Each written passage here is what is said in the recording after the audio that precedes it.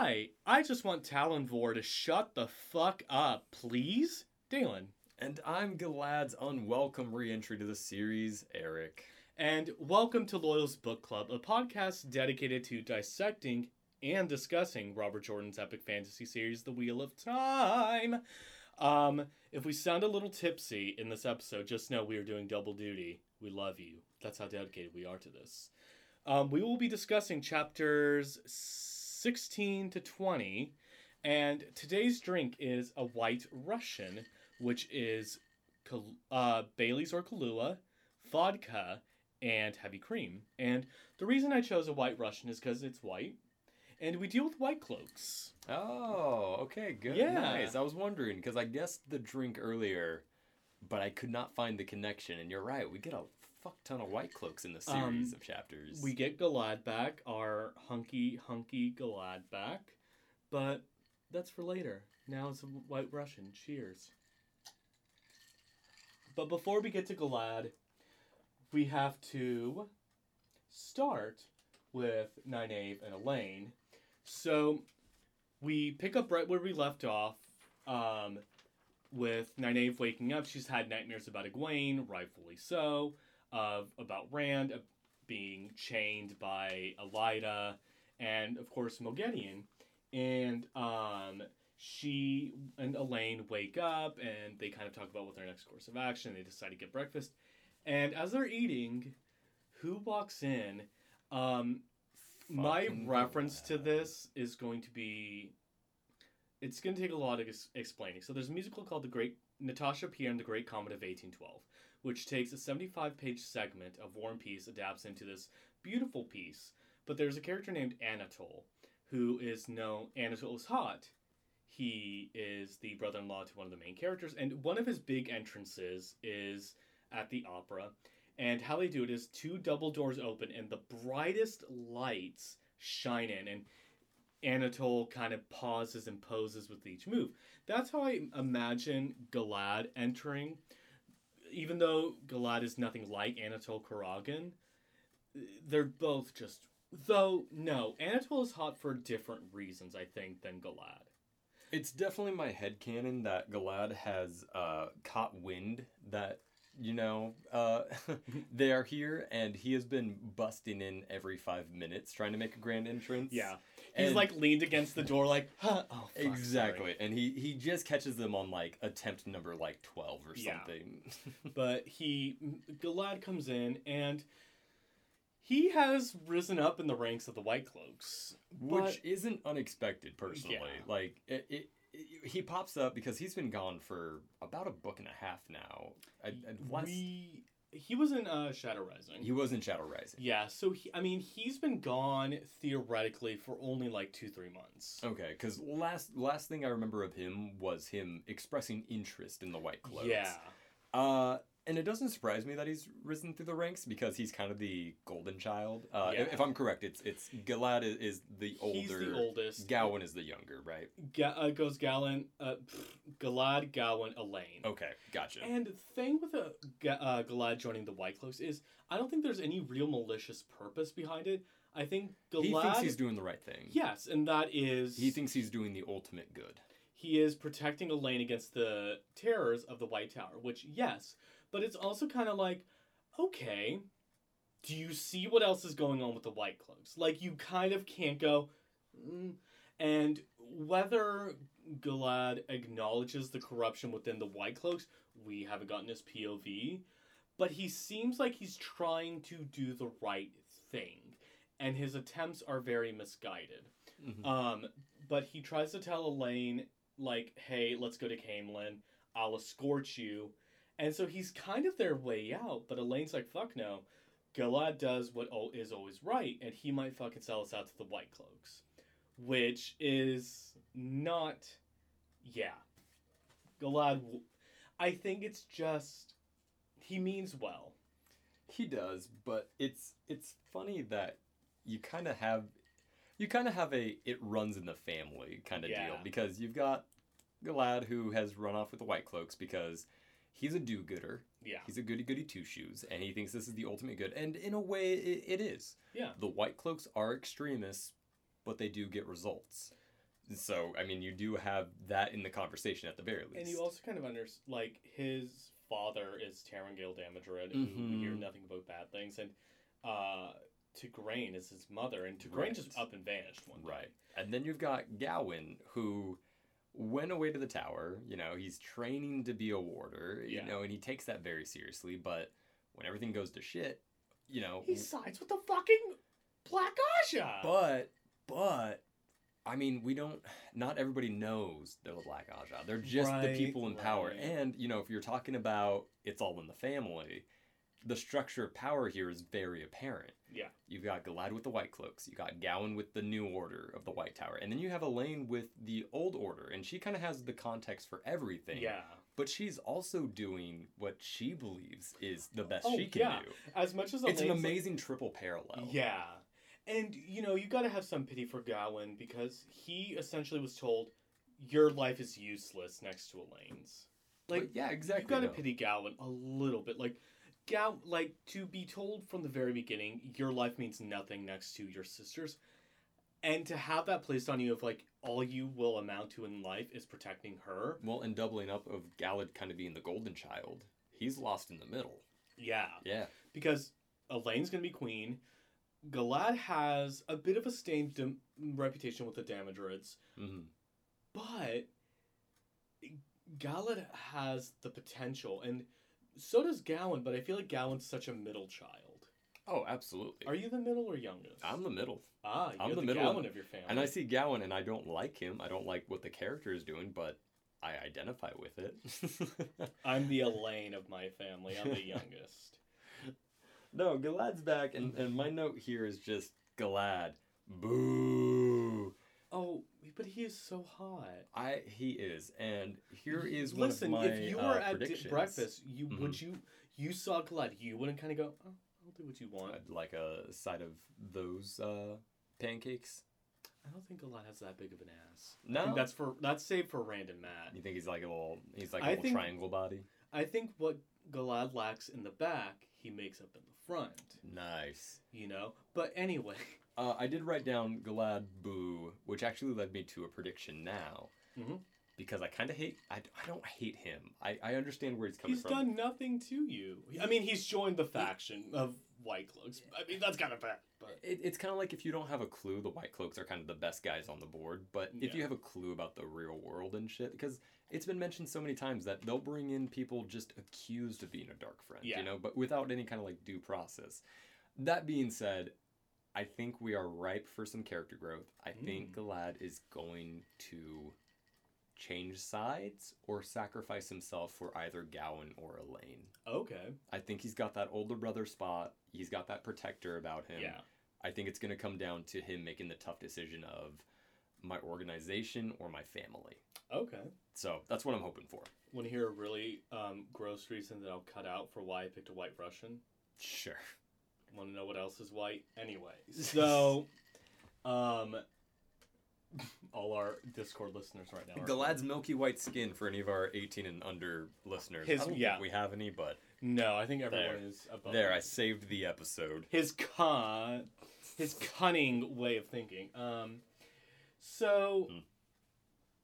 Yeah, I've only got one other note kind of written down about this chapter. What's your note? It's towards the end, but it's if you have more to cover before the end. So essentially Elaine and Nynaeve are like, okay, we got to get the fuck out of here. How are we going to do that? They join Val and Luca's circus. Hell yeah, they do. They go, well, Galad won't look for us in a menagerie, so Let's join a menagerie. The chapter ends. Oh, okay. This is the perfect time to fucking talk about it. Elaine flirting with Tom, and I'm sorry, hold on. We need to discuss this. Robert Oliver James Rigney. Okay. Hold the fuck up. Hold the phone. Okay. I'm gonna read this. It's a section, but I'm gonna read... Nynaeve could only shake her head. She remembered the night the girl had filled her fool self with wine. At least she had never done that again. Her head the next morning had seemed an effective cure. Now she knew why the girl behaved as she did with Tom. She had seen the same back in the Two Rivers a few times. A girl just old enough to really think of herself as a woman, who else would she measure herself against except her mother? And sometimes, who better to compete against to prove that she was a woman? Usually, it led to no more than trying to be better at everything from cooking to sewing or maybe some harmless flirting with her father. But in the case of one widow, Nynaeve had seen the woman's nearly grown daughter make a complete fool of herself trying to capture the man her mother intended to marry.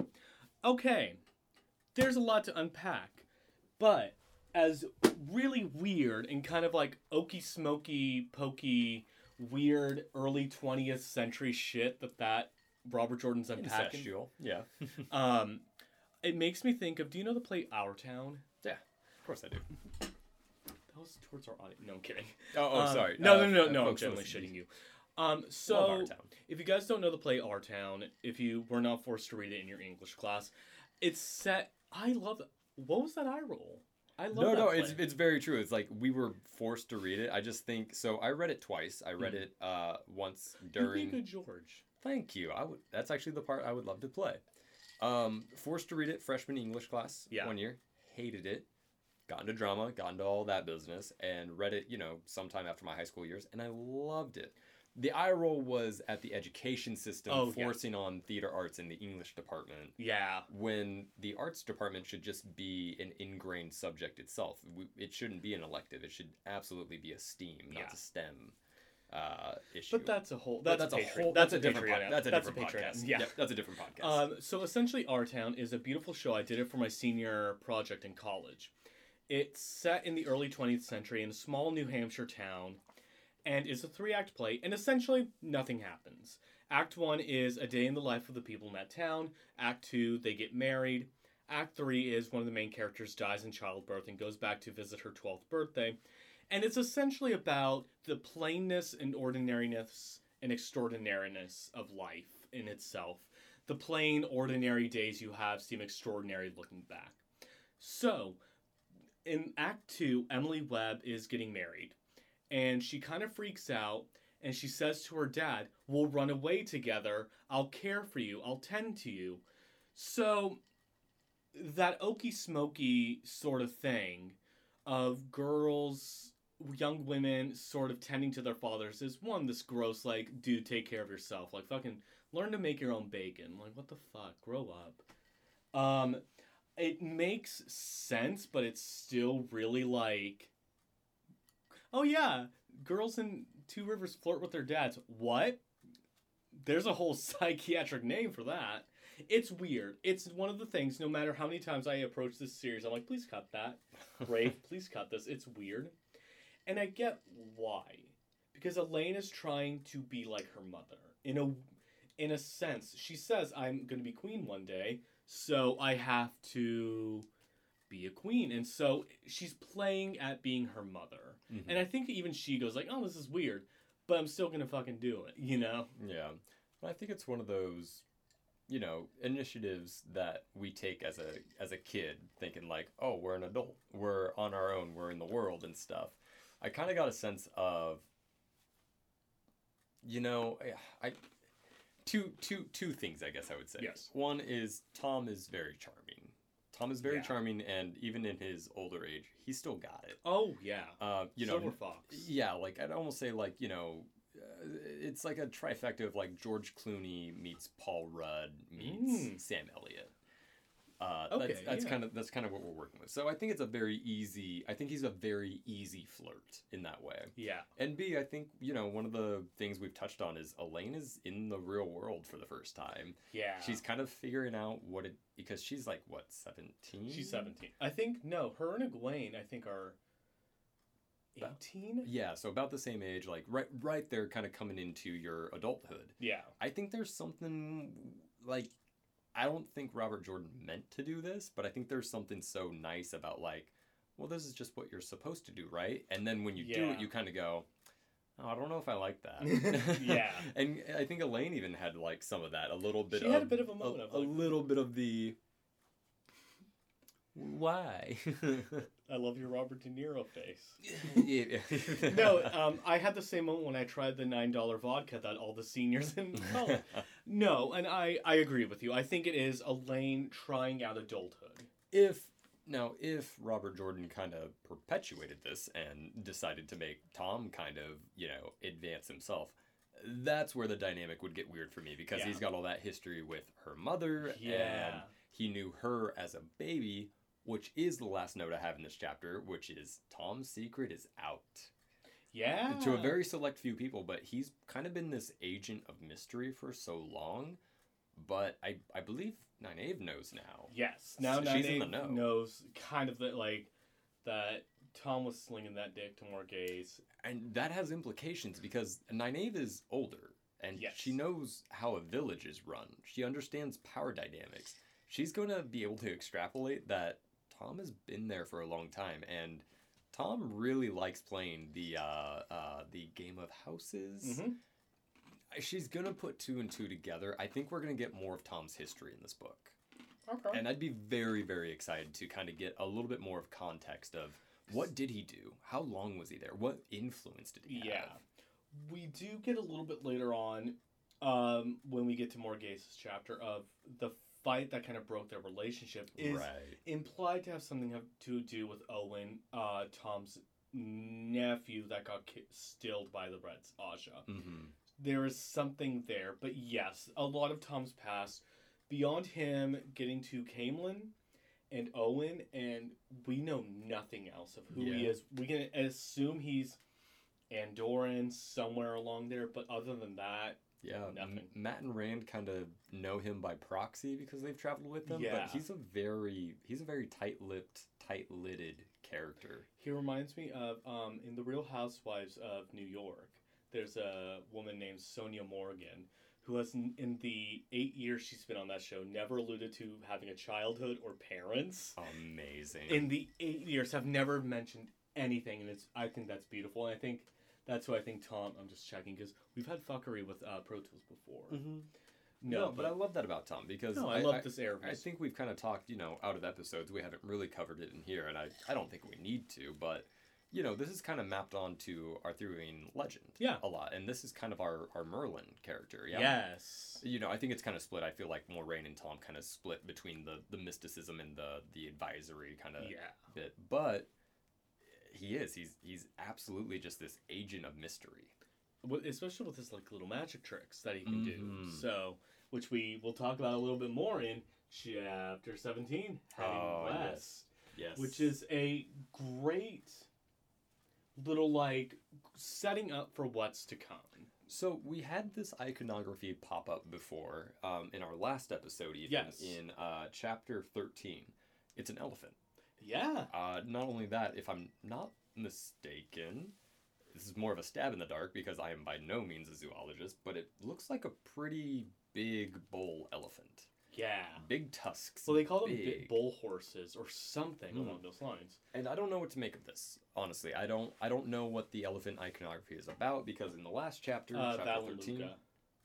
Is it? Yeah. Okay. It makes sense because he's the character that goes through, and I was like, is it Elaine? Is it... Yeah. I don't understand. Okay, no, I'm with it. Something we've kind of forgot to mention, per the norm, in the last episode, we get mention of a nation called Shara. Which is God, the geography. Yeah. It is so I'm gonna do it over my head. Westlands, cool. Isle Waste, Shara. Shara is the nation that Val and Lucas says, "Oh, I've been all over Shara, the place where you go in but you don't come out." And you're like, So Shara has been mentioned a couple of times. Only really the Aiel, I think, are allowed to go in there, but it's very closed off. Gotcha. I will say this as a first-time reader. This is one of my few first-time reader critiques. And I think it says more about me as a reader, as Eric the reader, not as a first-time reader, but the reader I am. You throw in geography, you throw in land maps and shit, it's so over my head. I have no sense of direction in a fantasy series. I have no... When they're like, oh, we traveled southwest. Where? Yeah, you say these names and the two rivers, I'm like, oh yeah, that's where they're from. And Kyrian, I'm like, oh yeah, that's a big city. You throw anything, or maybe even the north border land. Light, or the Shinar, all that. Exactly. But you throw one of those, I kind of know what that is, but you throw in these cities, these land masses, I'm just so lost. Oh yeah, we're in Amador, great.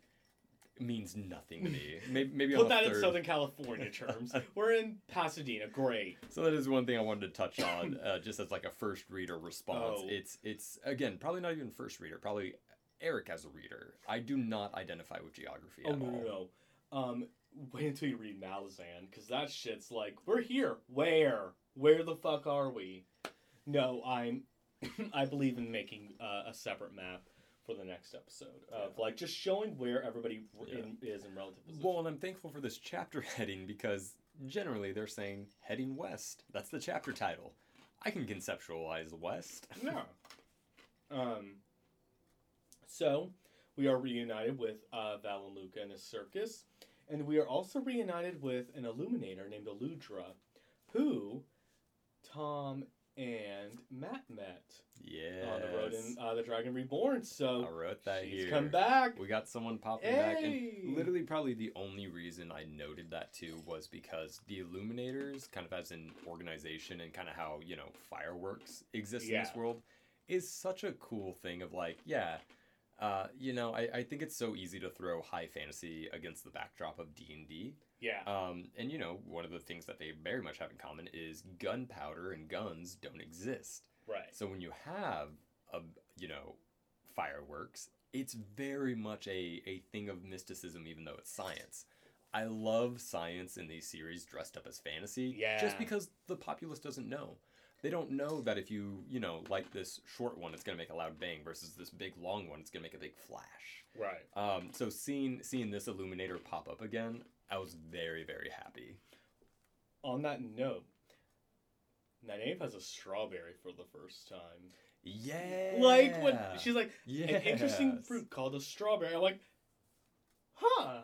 I read something that very much felt close to this of like, could you imagine if you were a time traveler, you went back to the medieval times, took any peasant, took them back to our present time, gave them a blueberry, a watermelon, a strawberry, and exactly, but then you just throw them back in their time, and they're like, those things existed back then, and if you were in the right area, you probably would have had them. Yeah. But the way they've been engineered and shit would have blown their fucking mind. I'm gonna go back in time and give a peasant a Doritos logo taco and see how they react to that. Would it be, oh my god, what is this divine feast sent from the heavens? Or would it be like, what is this bastard? A Doritos logo taco or a, what is that thing? But they're like, good to go. Oh, is that the Crunchwrap Supreme? That's good to go? I would give Henry VIII a Crunchwrap Supreme. I would be like, my lord, I have given you a great feast. It's a fucking Crunchwrap with a mild salsa. Henry VIII would die immediately. Oh my god. But yeah, Nynaeve has a strawberry for the first time. Yeah. It's a lovely moment too. I don't know. There's something about that between reader and series where there's now a physical component that I share with one of these characters. Because You've never had a strawberry? No. That's what I'm saying is I've had strawberries, and now she's had a strawberry for the first time, and oh my god, I can identify with that now. It's not just about what character are you kind of like. There's a tangible thing now, and that was, I don't know if Robert Jordan meant to do this, but you've made a tangible connection between a fantasy series and your reader. Yeah. I whether it was intentional or not, I don't know. I thought it was a cool moment. Yeah. And that is my second to last note of the chapter. But sorry, I've been crunching ass like a motherfucker. That's all good. I love the ASMR that you're just giving the listener. I'm wondering how much it's gonna pick up. Watch this. You definitely put the cup on the table with the mic, and I'm wondering if that's just like an explosion of like clink, clink. But heading west, we get to see. It's a funny chapter because, they're like, "Hey, we want to travel with you," and Valen's like, "Okay, you're not gonna do this for free. You gotta work. Yeah. You better." As the poet Britney Spears said, "You want to go east? You want to travel to Gildan? You better work, bitch." Fuck yeah. So Tom's like, "Okay, here's me juggling," and then Elaine's like, "Let me do the trapeze." Is it the tightrope? high wire? Tightrope. Yeah, high, like a high tightrope. Yeah, and so she does it, channeling Saidar. Fucking cheats the system, which so is exactly what I would do if I had that access. Oh yeah, that's absolutely. I'm like, oh yeah, that's dangerous. Watch me do it. these fuckers don't know what I'm doing. Yeah. And my favorite moment, she makes fucking Julian come on, and Julian's like pissing himself, and Valen's like, oh, I love how he looks so afraid. And Julian's like shaking, like, yeah, great act. Yep. And Nynaeve's like, and he's like, and what do you do, Nynaeve? I pay. Like, Nynaeve's like, we're not fucking doing this. So I actually kind of have a question for you. Okay. Because I know the style we have is more, overview questioning me, but I realize there's a bit of a Mat and Rand parallel here that, Mat and Rand traveled with Tom. Yeah. And they kind of learned some skill sets and stuff. Oh. Is there anything there, especially with the things that they picked? Elaine picking the high wire, Nynaeve picking not to participate at all. Yeah. What are your thoughts on that? Elaine picking the high wire, something she's never done before, I think is Elaine sort of being the sort of person that goes, fuck it, why not? Let's do it. Right, she's already on this grand adventure. Yeah. Okay. And I almost said something about what she does in the later books. So, good catch. The amount of times I've nearly spoiled shit for you. Nynaeve choosing to stay more grounded kind of fits with her. Mm-hmm. Nynaeve is a very grounded person at her core. Mm-hmm. So I also just think Nynaeve's like, let's be smart and lay low and not do anything influenced by the power, So it's funny because, I think I'm picking up the same thing you were, where it's like, it's not exactly like Mat and Rand. They each picked their individual kind of talents. Yeah. Like, if I remember correctly, Mat juggles. And Rand plays. Or does he sing the songs? Oh my gosh. I think... It's been a couple of books. Oh, it's been a long time. And fuck, we have no one here. I think. We can skip it, too. I think Rand plays the flute. Yes. And Mat juggles or plays the harp. Yeah. And then fucks Rand. So, absolutely. I mean, yeah, come on. It's all there in the subtext. Yeah. No, I think it's interesting because, we have Tom kind of doing the same thing. He's advising kind of a new group he's with. But they are doing it differently. They're doing it very much in Tom character. Tom has to babysit again. He's like, Tom, that's just the hand you've been dealt. Yeah. No, I just thought it was something interesting. Like, we got these people traveling with Tom. The wheel weaves as the wheel wills. Oh, and you know what? Maybe that's some of it. Like, the pattern, it looks the same until you look at the individual threads. Yeah, when you kind of think about how... Not quite history, because really, it's only been a year. Right. A year, more or less, since everything started. So, I don't know where I was going with this. But yes. Oh, it's fun. No, I like the parallel. I did not even think of that. I was just curious because that's something I picked up on of like, oh shit, we got some new people with Tom now, and it's kind of the same thing. I didn't even think of that. But different. Yeah. Also, I gotta state it for this episode because I did last. Fucking love Luca. I can't explain it. I love Luca. I think he's just such an over-the-top character versus the realism we've been dealt for the past 4 books. Yeah. He's very just like, he's a Gilderoy Lockhart. Well, he's not, because he's not described as a gleeman, right? He just has a red silk coat. Uh-huh. Like, he's very pretty, very just like foppish. Yeah, I got nothing else except I like him. All right. I hope he's around for a little bit more. He dies. No, I'm kidding. Oh, shit. So, we get to kind of meet more, but most importantly is Sarandon, who controls the Sreddits, which is the name for the elephants. She talks, and I feel like Nynaeve's ears just perk up. She hears Seanchan, and sure enough, this is a Seanchan woman. Mm-hmm. But it's interesting because, again, we saw Egeanin in The Shadow Rising, and I think they have this mindset of like, okay, no, we can kind of be chill about this. Right.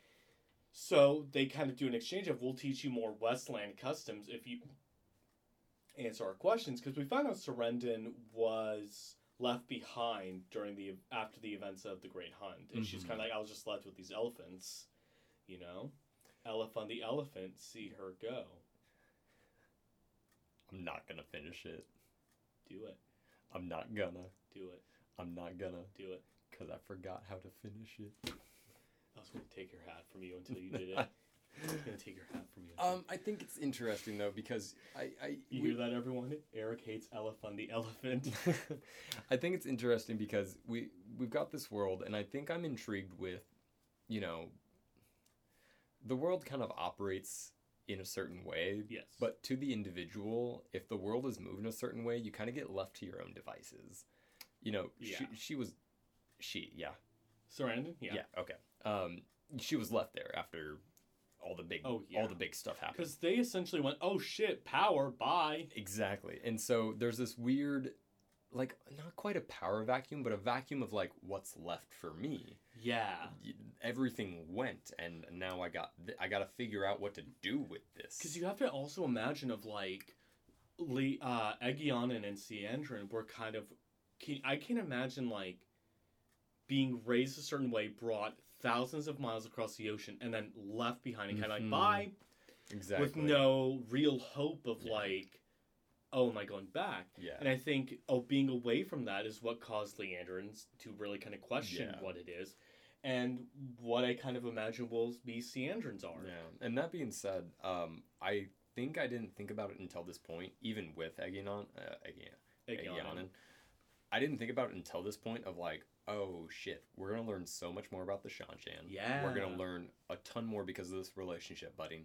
And also, I don't think I realized how actually crucial it's going to be down the line. I think the Seanchan are going to play a vital, vital role. I thought it was going to be... Because I think I told you, I think a past prediction was Egwene's going to get revenge. Yes. She's going to fight back against the Seanchan and win. I don't think it's going to be that adversarial anymore. Okay. I think they're going to turn the tide a bit and get some of the Seanchan on their side. And because of the way that Saldaean works and how, you know, that kind of operates, I think they are going to use it as a what is it? Wait, oh, Soldom. Soldom, yes. I was going to say, I'm like, Saldaea is where Fail is from. No, yeah, not the landmass. The mechanism of, like, the person Soldom controlling and Damani. The person who... Yes, Damani. Yes, that's exactly it. I think that's going to be used for good somehow.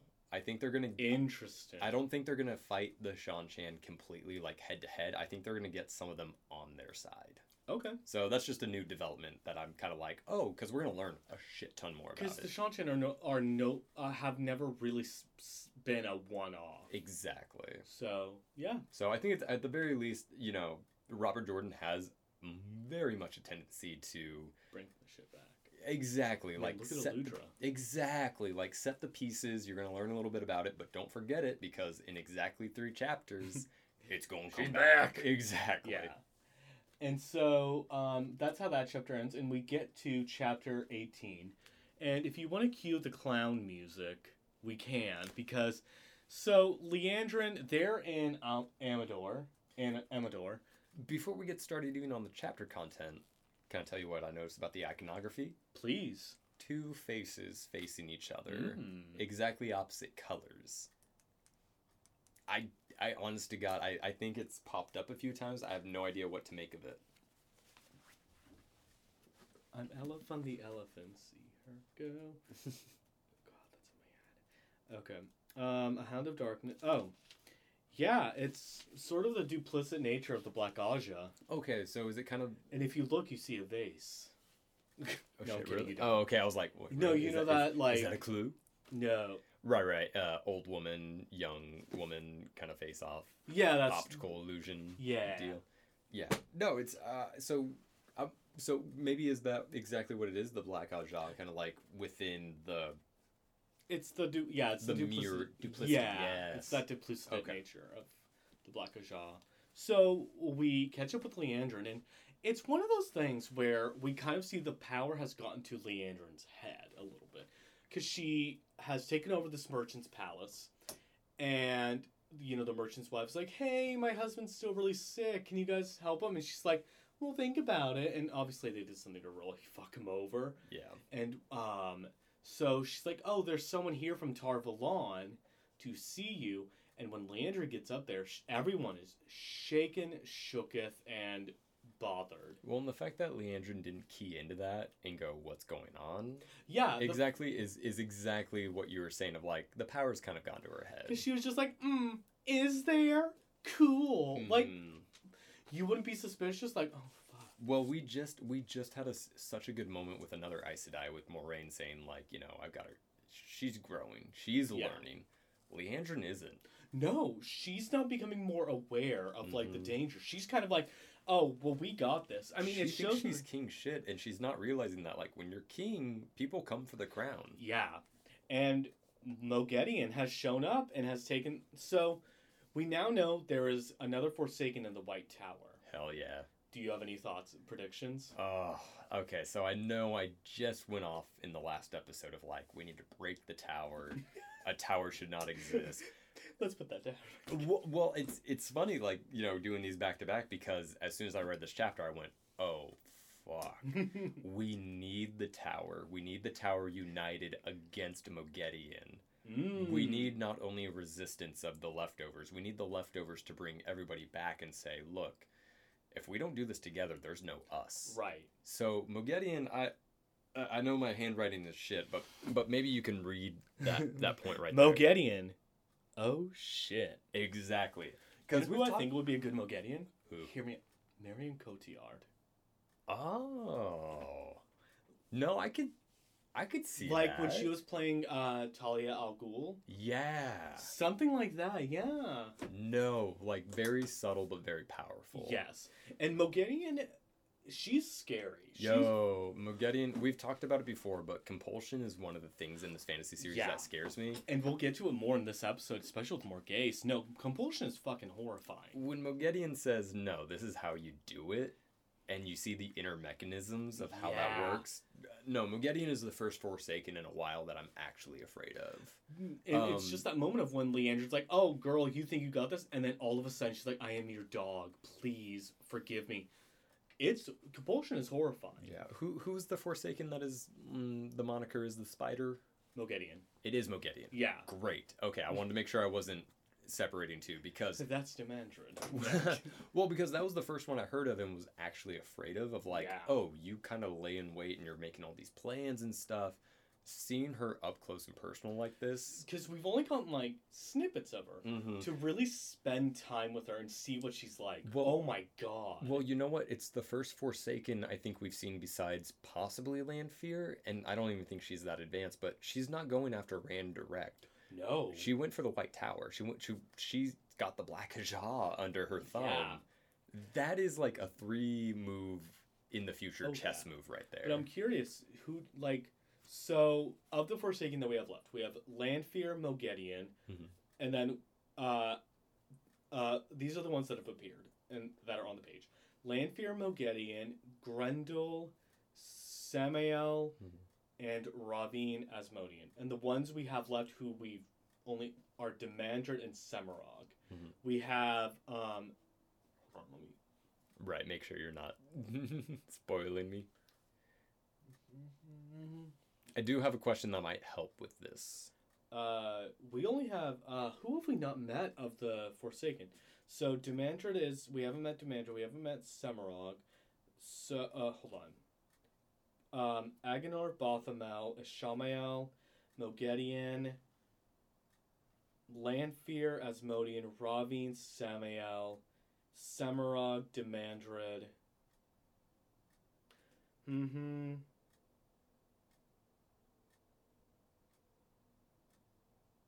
Grendel. Bilal! Holy fuck, I forgot about Bilal. You forgot about that clown ass. Has it been... I don't remember. You might have to jog my memory, or it might be a non-issue, but Gabriel? Gabriel. Of Morghese? That is Ravine. Okay. Ravine. Gotcha. Yeah. Wanted to make sure I had those two correct. Yeah. Gabriel is Ravine. Yeah. Moghedien tells everyone, oh, by the way, I'm taking over this operation. Who you report to in the White Tower? No, we're good. And Leandrin's like, oh, you think you could tell us what to do? And she's been shielded at this point. Moghedien lets her go, and the first thing Leandrin does is attack Moghedien. And Moghedien goes, and tortures her for like a couple seconds. But I'm like, okay, Clown Wig incoming. How do you think you're going to be able to top a Forsaken? Yeah. No, this is the first Forsaken I'm actually scared of. Yeah, no, this Moghedien is the first one that I think has the legs to put some damage on the other side. Yeah. No, Moghedien is scary. Yeah. I think, yeah, no, she's horrifying. Well, and I think, because I might be reading into out-of-world stuff a little bit, but No. Robert Jordan's got a military history. Yes. And I think he very much understands, force against force, kind of head-to-head action. But I think he understands also that, wars are won with intel. They're won with outsmarting the other one. And I think that's why Moghedien is such a force right now. And such a, I'm worried. It's the first time I've actually been worried because at first it was Black Ajah against everyone, but now it's a Forsaken who has control of Black Ajah against everybody. Yeah. So... And that her chapter ends with not only her giving the Black Ajah, so we have to worry about now Liandrin, Asna, Rihanna, Marlon, Jean Cade, Berla, Ispan, Chesmal Emery, Amiko, and Phalion. So now we have 11 Black Ajah to worry about. But the worst fucking part of it is Liandrin and 4 other sisters are given the location of where Nynaeve Almira is. And it leaves off with Liandrin going, oh, I can do this. I can get Nynaeve. Yeah. So now our braid tugger is in danger. You in danger, girl. Yeah, it's I actually really appreciate this move from a writing standpoint because I've talked about it before. It's a little formulaic. It's a little bit, we got to go to this place, get this thing, and then we'll have the final showdown somewhere else. Yeah. This one, there's a bit of pressure. The hounds are on the trail, and and they don't know it. We no longer really have a MacGuffin anymore. No. Like, if you want to say, sure, Kyrian, I guess, for Rand, but even then, it's like, well, Lane and Tom and Jerry aren't really searching for anything. Yep. They're kind of searching for for Saladar, but even then, that's not a tangible thing, Between our Tom and Jerry group, too, it feels like this is actually a very well-spun piece of literature, in my opinion, because as the chapter ends, I feel like the web has been spun. Yes. And Tom and company are very much not in the center of it, but the spider is coming for them. Yep. Do you have any predictions with how maybe Moghedien and how this will end? Yeah, absolutely. So, Moghedien is the spider, she spins the webs. I don't think she's going to be in the centerpiece of the conflict. But I think we're going to have these Black Ajah, as her tools going out to do stuff. So I think we're going to have a showdown. Okay. I think Elaine, Nynaeve are going to kind of get to be able to go toe-to-toe with the Black Ajah again. How it ends, I have no idea. Because I don't think it's 100% one side takes all. I think there's going to be some blood and losses happening. I think somebody's going to be taken. Whether it be Tom, Julian, Elaine, or Nynaeve, I don't know who, but someone's going to get taken hostage. Someone is going to be at the mercy of Moghedien and company. I want to check something real quick with what next week's potential episodes are. So 21 to 30. Do you mind if I actually take this point to make a quick bathroom break? Yes. Literally did not hit until we are not there. So we're going to take a quick bathroom break for... All right, so this brings us to chapter 19, Memories. Yeah. Memories, all alone in the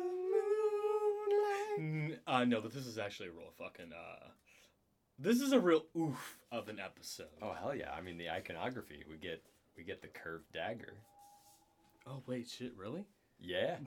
Oh, yeah. I should know this shit. Well, this is like the first bunch of chapters I've actually notated each iconography before it happened, just to get like... Oh, yeah. Because Panan Fain is here. Yes, he is. He comes up in the back half. But, yeah, this is I don't know. I like this chapter a lot because...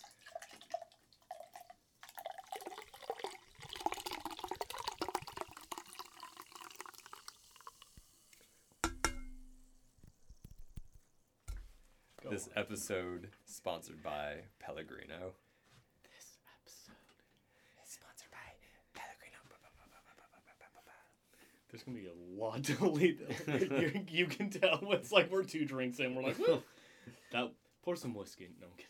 Oh no, we're not mixing whiskey with sparkling water. No, I might do like a tiny splash in my cup. But I think I'm wondering behind you, if I'm not mistaken. I think you had one more whiskey than I did. Yes. So I've had the initial hot toddy, 2 things of whiskey. So I'm at 4. Okay. Yeah, I'm at 3, and I'm only gonna do a little halfer right here. So we are equal. Get rid of all that creaminess, and then I'm gonna talk about what I like. Well, half splash. There it is. Oh, we'll see if that's just absolutely terrible. Oh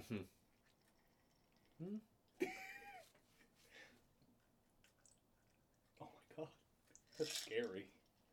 No, you gotta finish it. There's still some liquid left in that cup. Oh, I'm gonna let it water down.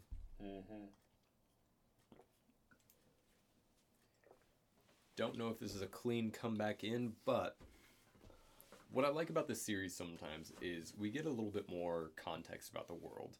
Yes. I freaked my shit when we got our first Moiraine POV because she's such a powerful character, and getting the context from her perspective was so powerful for the overall narrative.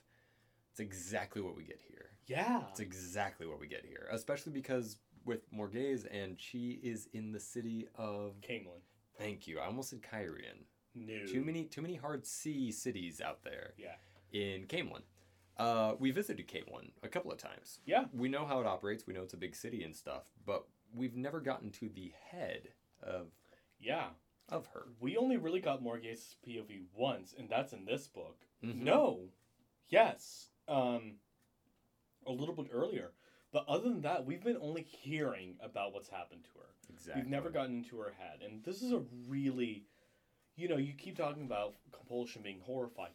We see firsthand how fucking awful it is. Because, Morghese is reading a book, and Talonvor, who is this young sort of guard who's really fucking obnoxious, is telling Morghese about our little wolf boy's actions. The banner of Manetheren has been raised.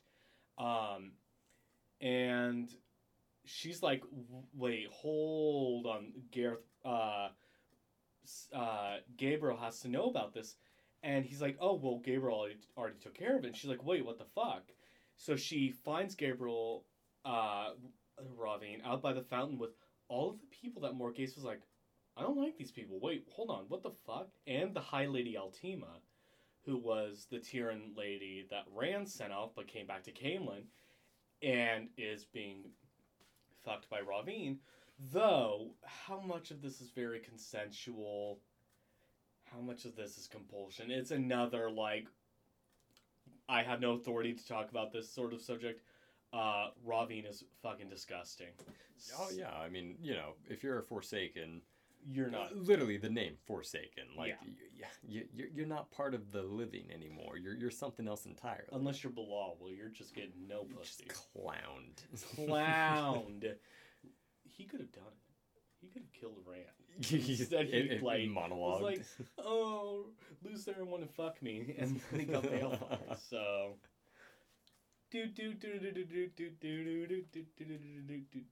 But so Morghese is compulsed once again. Ravine's like, hey, wait for me in my study. I'll be with you. And she leaves, but then she goes, wait. No. She breaks that compulsion. And it's a moment of, we don't get to see it. The last time we saw her was a very minor slip in her realizing she's being compulsed. It's interesting that because it feels so, this should have been a whole book arc of her realizing she's being compulsed. It's interesting that we're seeing this now. And so I'm wondering what your thoughts on that. Do you think Morghese is going to come into play with the Saladar arc because she's coming into, they leave to search for Gareth Bryn. So there you go with some geography again. Okay, so Saladar, what's going on there again? People, characters. Who's there? The Blue Ajah. Okay, that's awesome. Where Swan of them are going. That's where Nynaeve and Elaine ultimately want to go. No, I don't. I don't think that's going to happen at all. Okay. I think Morghese is going to be reunited with Tom.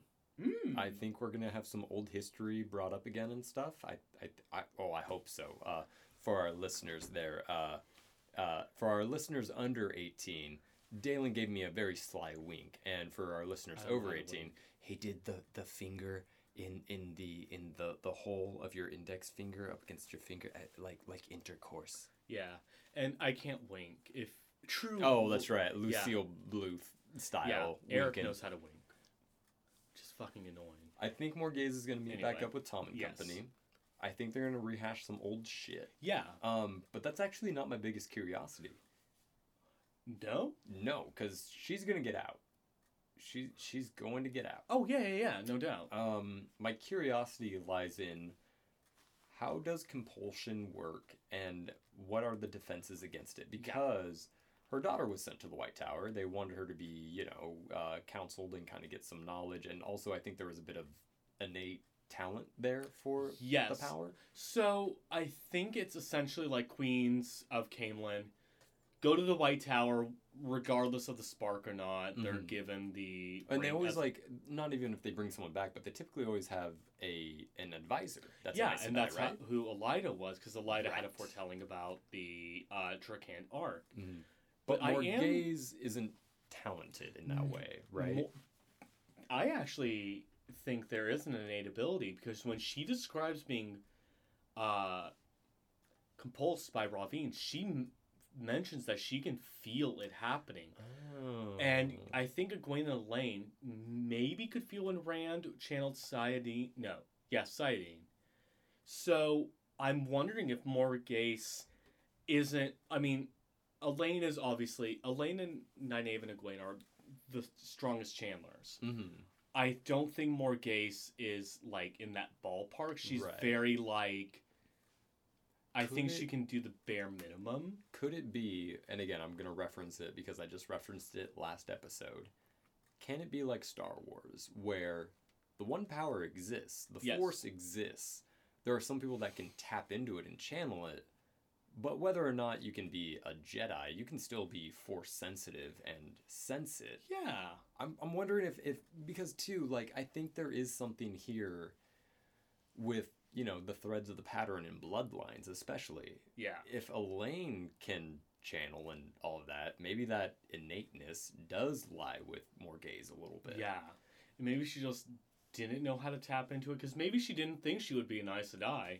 Maybe she just was kind of go to the White Tower, it's tradition. I'm focused on queen shit. Yeah, I'm in the middle of a succession war. Tarangel Dowager just died under suspicious circumstances, and Tigraine just up and vanished. I like that, and also too, if that's not it, whether or not we find out about it or whatever Robert Jordan's intent was, I also do like the idea of Morghese is a powerful person. Yes, she's a good queen.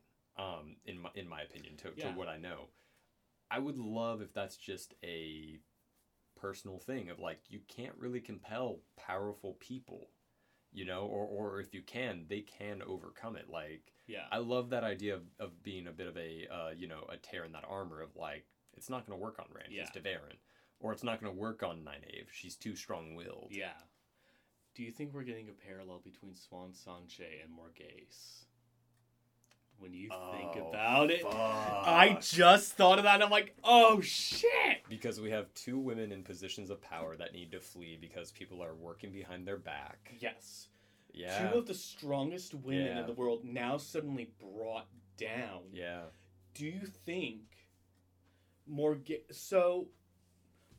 is going to rebuild her own power? Because she eventually learns through Linny. When you realize what this woman went through and how Ravine fucked her over, she flogged the woman who Elaine's is named after, her grandmother, flogged in the middle of the street. She lost all of her allies. Morghese is left in a position where she has to crawl on her belly to even get in the audience of her old friends. Yeah. Versus someone like Siuan Sanche, who got off a little easier because, according to Elida and the White Tower, they're dead. Yeah. So she can kind of build again, and they're trying to find a sort of separate gathering of Blue Aja. So I'm wondering if there is a sort of parallel between them, but do you think they have a what do you think Swan's ending is, and what do you think Morghase's ending is? Oh shit. I know it's like we have 9 more books to go, but it's still like there's definitely a winding path, but overall the end game, I'm not too sure where they're gonna end up, but I do think there is a parallel that exists, and that these are 2 women, 2 very strong individual women who were in positions of power in their respective organizations. And now that they're out of those seats of power, they're going to have to learn some new stuff. They're going to have to learn how to be, not even a leader or a boss. They're going to have to learn how to be a person of this world again. Yeah. And I think ultimately it's going to transform them, that when they go back to that position of power, it won't be the same like it was. It won't be a retaking of the crown. It won't be a retaking of the seat.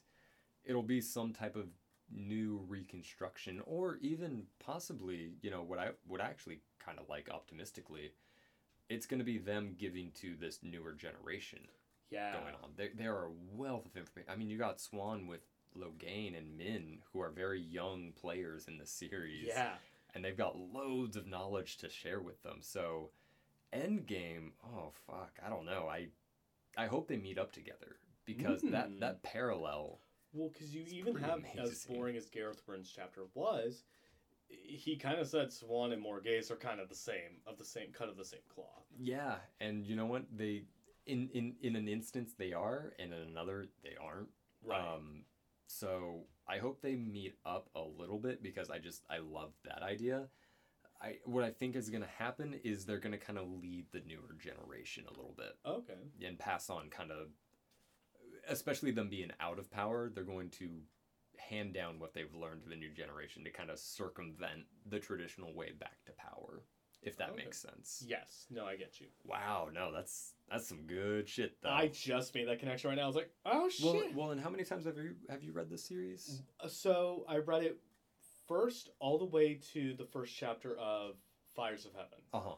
And then I went, I'm burnt out, I can't do it. Yeah, and then 2018, I read all the way through. I finished Fires of Heaven in January of 2019 and said, it's going to take me 3 years to finish this series. I finished A Memory of Light, the last book, November 2019, in my car at work, like, oh my God. Right, so, but up until this point, you've read up to now about 3 times, if that's correct. Because then, this year, I started rereading the series, and I finished Fires of Heaven and got to the prologue of Lord of Chaos when I texted you, hey, let's do this podcast. Right. So I've read 1 through 5 3 times.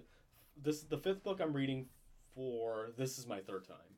So I think that bespeaks the complexity of the characters and their arcs, because you're kind of in this 4th read through and just now kind of connecting that parallel at the same moment I did. And I think, there's all kinds of stuff to mine. There's so much I can't wait for you to reread. But yeah, I think Morgase is going to be a player later. I think there's a very interesting in-universe thing about compulsion and kind of who you can and how strong you have to be to do it, because obviously Moghedien can do it very easily. Yeah, and Raveen's like, hey. Raveen, it's more of like a parlor trick. Yeah. Moghedien, it's more of a way of life. Yeah. But I think Morgase is gonna pop up. I really hope she meets Tom again. I hope they get a bit of a heart to heart, and I hope she gets to have a conversation with Elaine or Gowan or Galad, because I kind of forget that she's all of their mother. Yeah, and for all she knows, she doesn't know where they are. Yeah, they're all just kind of scattered to the wind, and especially her coming out of this, it's kind of like a, not a brand new world, but there is a bit of a, oh fuck, I was under control for so long. Yeah, and like, how long does it take for the compulsion to break? Yeah. And when you think about Morgase, she talks about it briefly, how she's like, oh, once a year I would go amongst the common folk. But it's kind of like, well, girl, this is your once a year, except it's now the rest of your life. Sorry, but... No, I think it's very open-ended, and I think it's a very interesting character to cut that tie with, because there's so much history, there's so much context. Yeah. So I'm excited to see what that happens. But the back half of this chapter... With Pon Fane. Yeah, I'm very excited to get to. Yeah. All right. I'm very much a broad strokey guy, like I read the chapter and I take away what I take away. So there might be some finer details that you can mine. The only thing I have from this POV is He gets the dagger. Yeah. He doesn't get the horn. No. And I think that's gonna play later. Okay. I think that's gonna come down the line, and I think we're gonna see the horn again.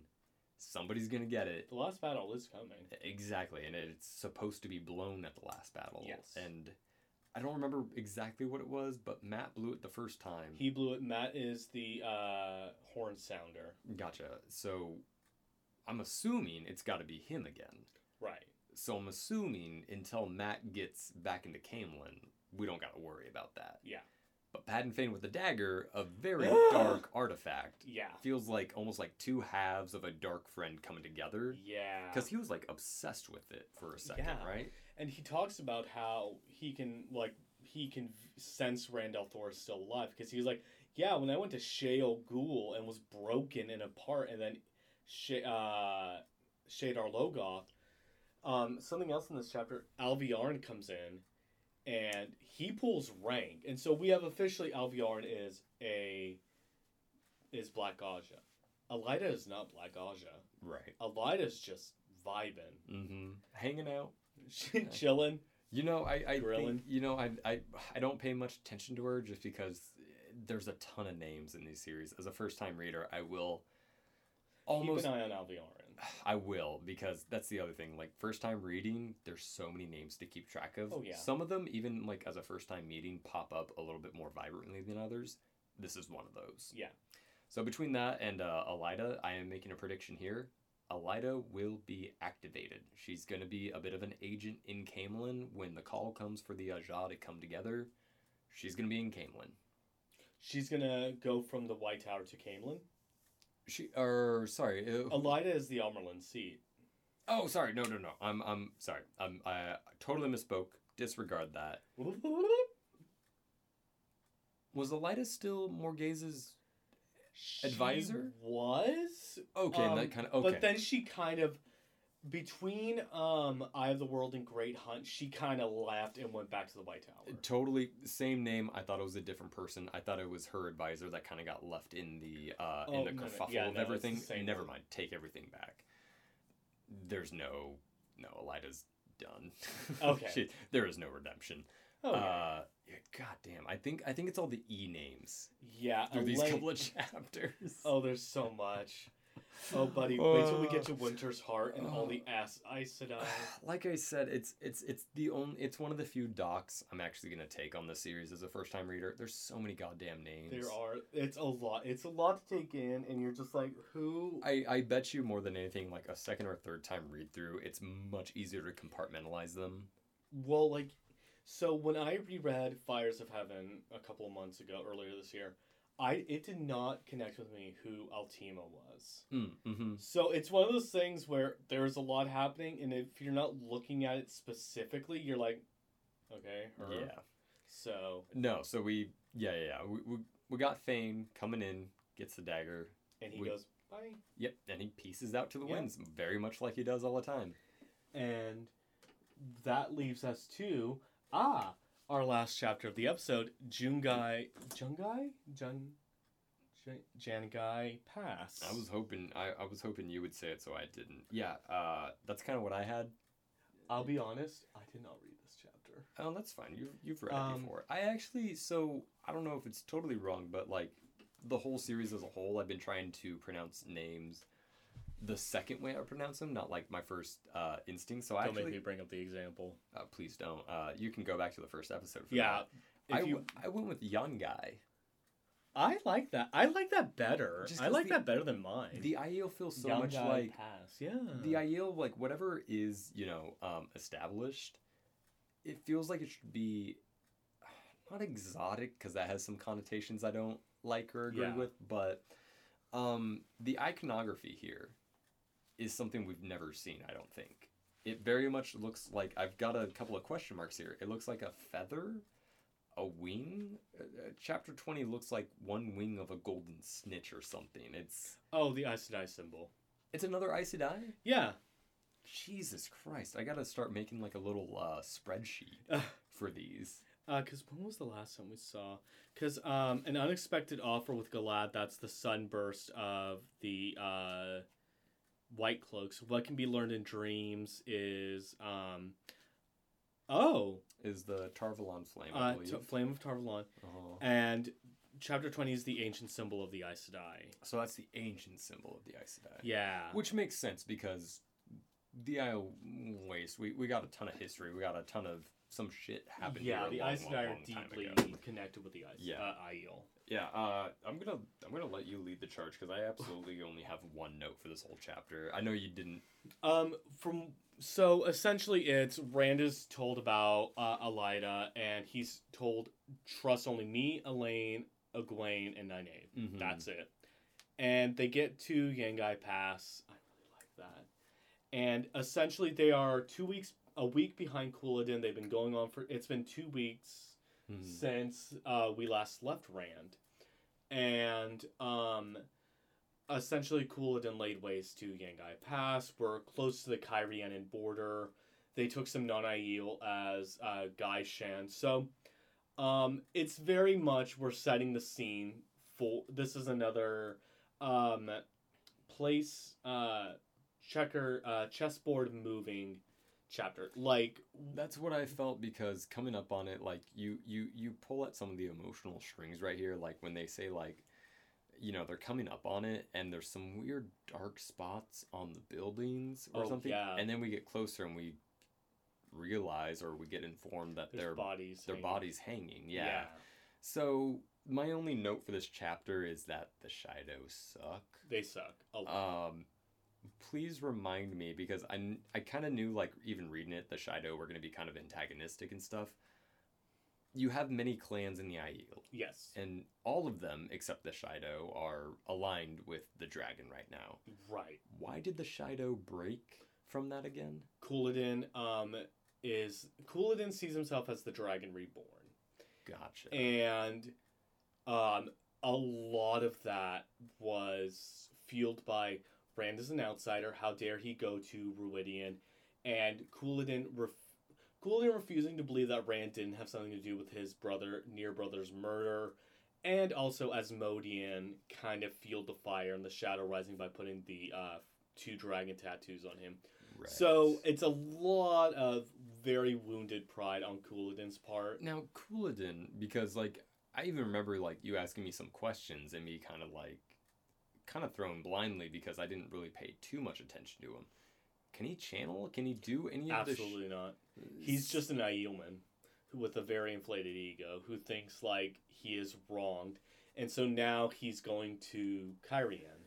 So I'm wondering then, I guess my big question taken away from this chapter is, do I take these as the antagonists and absolutely just fuck the Shaido? Just kill them all? No, fuck the Shaido. There's no ifs, ands, or buts about them. Or, I'm kidding. Or, because again, first time reader, I don't know what you know. Is it a White Tower approach where you need all of the Aiel clans working in synchronicity to make this work? I personally don't think that's the deal. No, because the prophecy says Rand will break the Aiel, and right. I think and this is probably the breakage. A little bit of So the Shaido, I don't want to say the Aiel are less important than the Aes Sedai.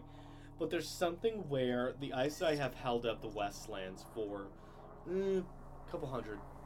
I know I said fuck the tower in the last episode. This episode I am saying they're probably the reason it happened. Yeah. So, the White Tower is set into motion a lot of offense. Right.